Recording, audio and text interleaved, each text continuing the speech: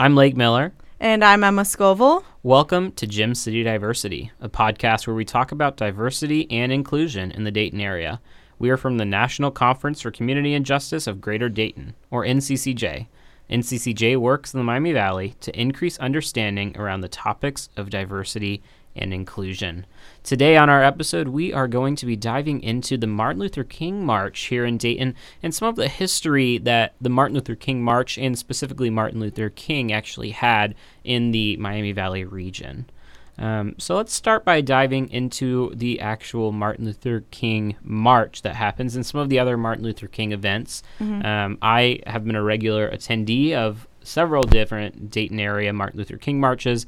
Emma has not, but I understand that you have some history of some University of Dayton events that have related to Martin Luther King, correct? Yes. University of Dayton has a MLK Memorial on campus, and so last year around MLK Day, one of my classes took a field trip, and we went to the memorial, and then it was an English rhetoric class, so we kind of examined the visual rhetoric of the memorial, and I wrote an essay about it. So later we'll talk a bit more about the memorial and how it represents Martin Luther King's legacy.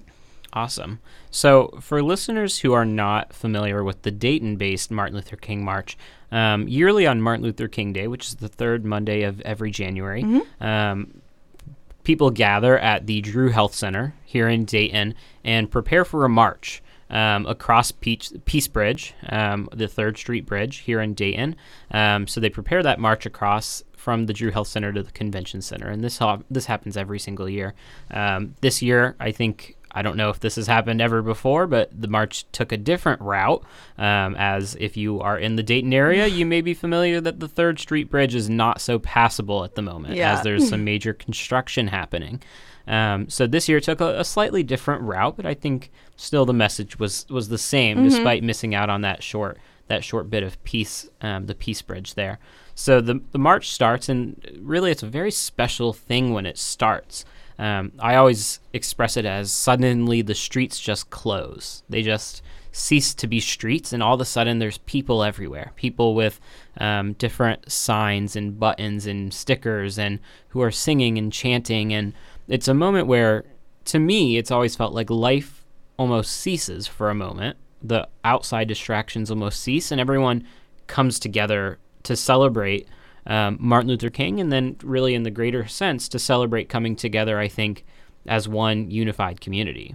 So how many people do you think were there, Lake? I don't know if you would know. That is such a dangerous question. I feel like sometimes I give a number and people are like, geez, you were way over. And other times I'd say like, oh, there's 100 people. And they'd be like, are you kidding? There was way more. Yeah. But I would think that there were several hundred people at this march. It's a great gathering, and what I love about those, however many people, I don't want to be super wrong, right. But what I love about it is those people come from every walk of life, so there's people like me who are there with youth groups and have youth there. There are people from churches, there are businesses who are there are politicians and city figures who are there.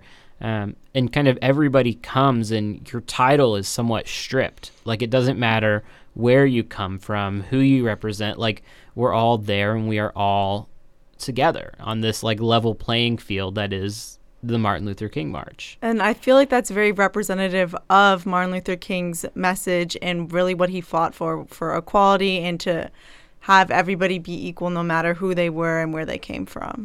Yeah, definitely. And to me, even kind of beyond just looking at it being representative of Martin Luther King, I think that has somewhat become an image of Dayton. Yeah, I was thinking that too. Is we just come together. We talked about the KKK rally. And how Dayton rallied after the KKK rally. We know the tornadoes tore through the Miami Valley, and Dayton rallied behind that as well. We know that the shooting in the Oregon district tore through Dayton, and we rallied behind that. And we're seeing that theme, and a lot of our podcast episodes have talked about that theme. And to me, that's one of those moments where you're like, wow, we are all together. We are all here for this one purpose, this purpose of furthering equality and making sure that our brothers and sisters, no matter what their background are, who are in this community, feel like they are cared for and supported and know that they have the community behind them. For sure. And I saw online that people had, you talked about the signs, and I saw that people had Dayton Strong signs kind of as a callback to the summer and everything that happened, and that we are still one community and we're still all together. Yeah, and I think we've talked about on other episodes that Dayton Strong. And to me, the Dayton Strong is really interesting because it was born out of such tragedy, but it hasn't stuck with that tragedy per se. It's been claimed as a Dayton term. Like, we are, through tragedy, through happiness, through anything, any just regular week, we are strong and we are proud of being Daytonians. And to me, the great turnout every year in this Dayton MLK March is one of those like moments that I can think, wow, I am proud to be a Daytonian. In something that, like, as simple as the weather, like, it's cold. Yeah. Don't get me wrong. Like, January's that March is cold, but it doesn't turn people away. I've gone out to Martin Luther King marches that were below zero. I've other years, this is Ohio, so sometimes it may be 40 or 50 degrees. It's hard to tell what the weather's going to do on any given day. But, despite what the weather is, people show up, and people are there. So, and there's a lot of other Martin Luther King marches that happen in the Dayton area. Dayton's is not the only one. I grew up in Yellow Springs. The Yellow Spring March was my, what I grew up on, and that was my standard for a while before I started attending the one in Dayton. And they all kind of have that same feeling and a lot of the same songs and a lot of the same things being chanted, but really just a very special feeling for the community. So let's talk a little bit about MLK's history in Dayton. And it's very interesting history. Yeah, very deep. And I didn't realize the extent of this. I grew up in Yellow Springs, and there's like a photo every year that surfaces around Martin Luther King Jr.'s Day that has Martin Luther King giving a speech at Antioch College in Yellow Springs. And so to me, I always grew up thinking, like, that is the extent of Martin Luther King's time in Dayton, which, after doing the research for this episode, like, I could not have been more wrong. Yeah. So let's talk about several of those items. So to me, it seems like Central State was one of the first times that Martin Luther King spoke in the Dayton area. And he somewhat became known, I think, for giving these commencement speeches at several local colleges and universities. Yeah, for sure. So in 1958, Martin Luther King gave the commencement speech to Central State's class. 172 graduates were here in 1958. And he gave this speech about the time that they're graduating. He said, quote, "You are graduating at the time of the dying of an old world and the birth of a new world." That's very dramatic. Yeah, but I think probably very true in this time. And so that, I think, birthed his time in the Miami Valley. For those who don't know some of the history as well, some of the background that you'll see here is Martin Luther King's wife, Coretta Scott King, actually attended college at Antioch College in Yellow Springs. So there are a lot of ties that Martin Luther King Jr. had to the Dayton, Yellow Springs, Miami Valley area. Yes. And he came back to the Dayton area at least 3 other times. He gave a speech at the University of Dayton. He gave one at Wilberforce University, and as we talked about, Antioch College as well. Right, yeah. So Wilberforce being then in 1965 on June 9th, and Antioch's also... It was about 2 weeks later in June of 1965. Right, and I wonder, at this time, was that a 2 weeks where he's staying here? Is this... I'm curious how that all plays out. I mean, potentially, since his wife went to college in the area, there could have been friends that they could have been visiting, but I didn't see anything about what he was doing during that time. Right. So the other thing that I want to mention at this time in Antioch and this time that he was spending in the entire area is it wasn't all peachy while he was here. So when he was at Antioch actually giving his commencement, come to find out, lo and behold, that there was actually a plan to assassinate him while he was giving his commencement speech. And I'm a little bit fuzzy on the details, but I think ultimately the plan was to have someone do the assassination and then have 10 additional people who are going to fire shots into the crowd at Antioch. Terrifying thought. Yeah, the woman who was in charge of planning it, her name was Eloise Witt, I believe is how you would say that. I would assume. And she was supposed to sell 11 sawed-off shotguns to these different men. She sold one of them to the man who ended up revealing all of this at a congressional hearing, I believe, is how they found out about all this information. But then she ended up calling off the whole thing because she was too busy planning a KKK rally, which is... Yeah, it kind of all comes back to that. Yeah. We talked about the KKK rallies, and they were definitely really prevalent at the time. We talked about, how University of Dayton had several things. To me, I was really surprised that was the reason that this was called off, was that they were so busy planning for the KKK rally. And obviously, I'm grateful that he was not assassinated and was able to go on. He ended up being assassinated 3 years after this event would have happened at Antioch. And certainly a lot of impact was made in that time.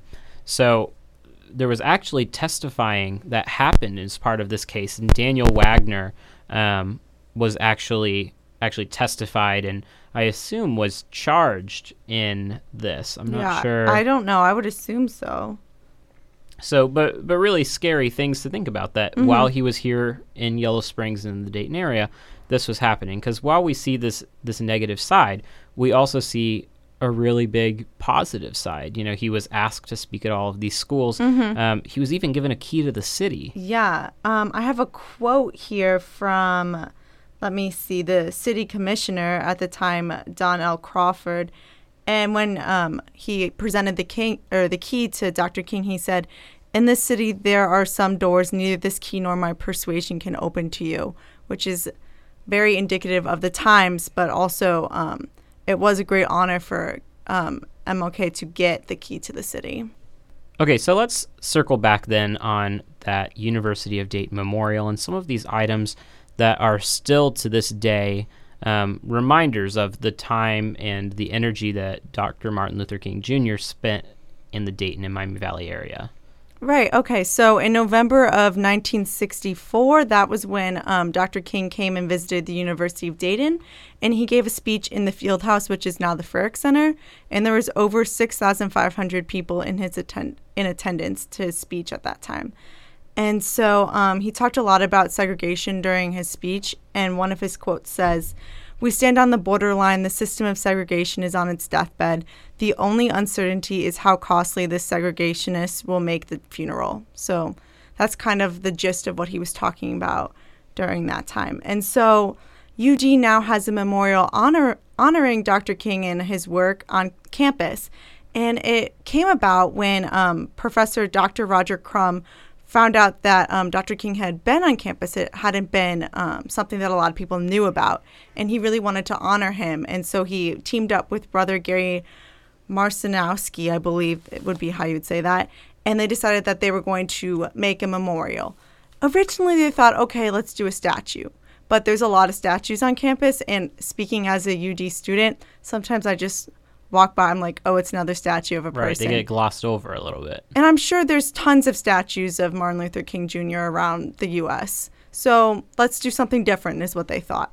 And so if you've ever seen it, it does look very different, and you stop and you wonder, what is this? So I'm going to tell you a little bit about what it looks like. So if you're walking towards the library, you might see 3 chairs and a podium and wonder, what are these chairs doing here? Well, that's the memorial. It's spread across the sidewalk, so it's interactive. In order to get to the library, if you take the certain path, you have to walk through it, which kind of invites reflection, which was the idea behind it. And there's 3 chairs, as I said, and on one of the chairs, there's a jacket and a Bible. And the first time I saw it, I thought somebody had left their jacket and their book there. And I thought, oh no, why did somebody leave that there? That was purposeful. It's to show that Martin Luther King Jr.'s journey is still ongoing, and that we have to take it up and be part of it, which I think is a really cool part. Yeah, that's beautiful. And then there's a podium, and what's interesting is the podium's made out of this black granite. I don't remember where it's from, and it's reflective. So when you look into it, you see yourself. And let's see if, oh yeah, I have the quote from the podium, and it's very powerful. It says, "If a man has not discovered something that he would die for, he ain't fit to live." And then there's another quote on one of the benches nearby, and it says, "Somewhere we've come to see that human progress never rolls in on the wheels of inevitability. It comes through the tireless efforts, the persistent works of dedicated individuals." And these are both quotes from his speech at UD.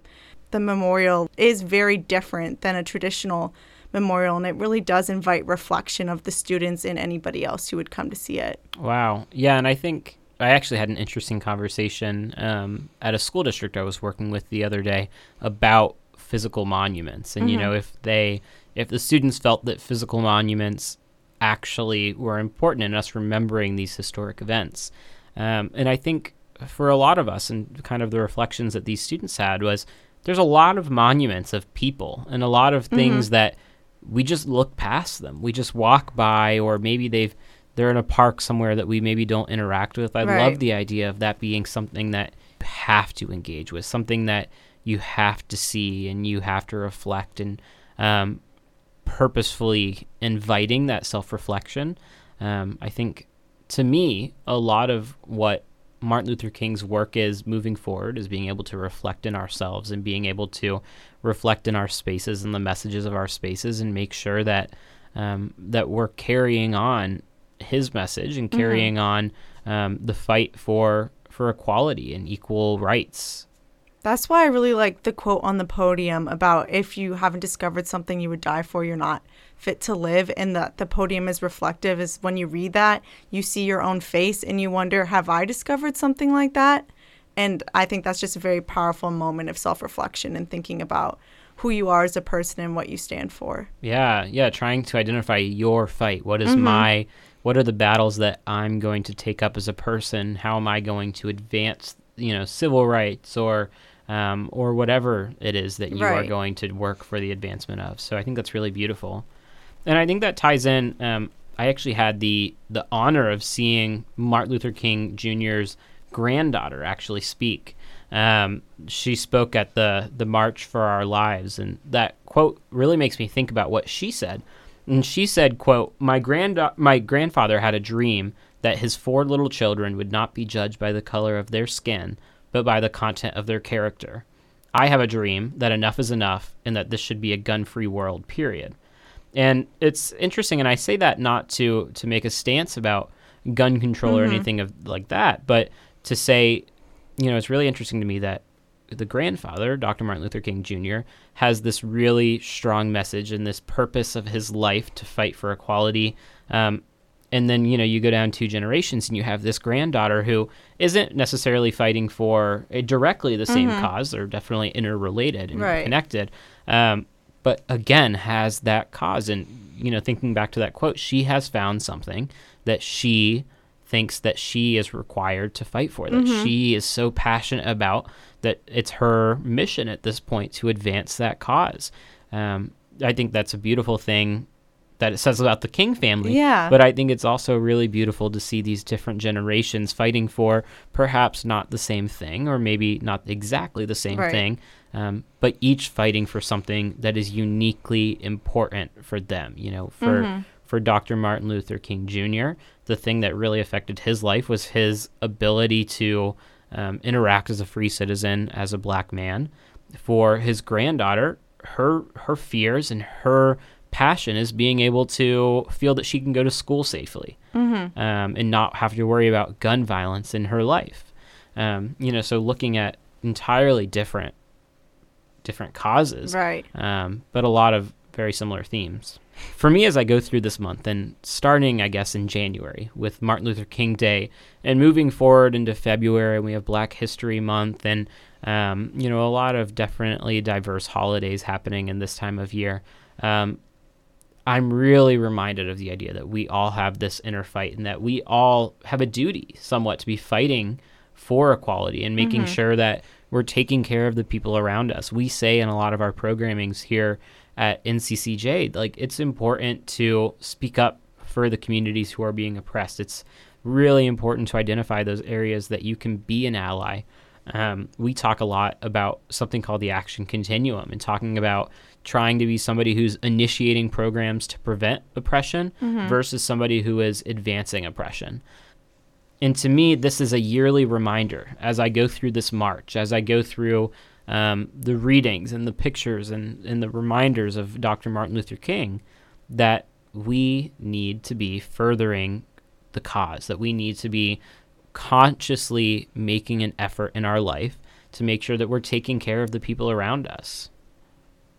I definitely agree with that. There's times in your life, and it can just be little tiny things. Like, for example, last semester I was in a class about state politics, and we had to give a presentation about different policies between states. And the only African-American student in the class, she did a presentation on hair discrimination policy. I don't remember if that's exactly what it was called. And a lot of the students in the class didn't understand, and they were making they didn't mean to be, but they were making racist comments and saying that they didn't understand why it was such a big deal for her to have to straighten her hair or something like that. And in that moment, I chose to speak up and just tell them that what they were saying was wrong, that they didn't understand what it was like. And as a white man, they obviously don't have similar hair like problems or issues or hair type as she does. And so I chose to speak up in that moment. And I can't further it. I can't give a personal testimony like she could about her experiences going through school and being told that her hair was too big by different officials. But I did choose to stand up and say, I'm not going to side with the rest of these people. So. Right. Yeah. And I think, that kind of is the point of you own your story, so the person giving that presentation owns their story. And I don't have the right to say, oh, that's not your story and your story's not correct.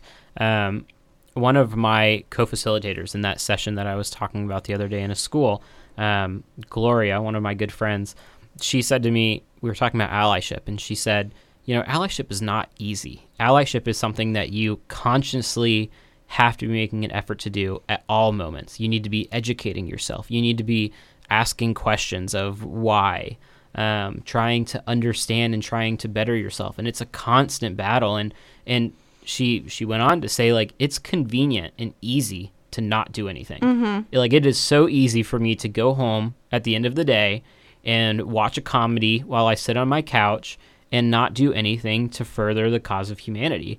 But if no one's doing it, then, what's going to happen? If nobody's stepping up, right, like, we're all going to be living in this terrible world if nobody is able to speak for the other people in this world. And, trying to tie this all back to Martin Luther King and to the Martin Luther King March, like, that to me is what's happening at the Martin Luther King March. Like, that is a day of work that I choose to go in on a holiday. Like, right. I could very well have slept in and stayed in my heated house, and that could have been the end of it. Right. But instead I got up early, put on, like, my long underwear and my gloves and my hat and, like, braved the cold, because allyship is not always convenient. It's something you have to go out of your way and fight for. And in the end, I think fighting for the humans around you and the human cause, that was worth me getting out of bed a couple hours early and braving the cold. Sure. All right. So we have a few exciting things coming up. Our next episode here in the next 2 weeks is going to be a special on Black History Month. Right. We are going to have some special guests here. We're very excited, so we hope that you join us in 2 weeks for that episode. I believe that's going to be February 25th.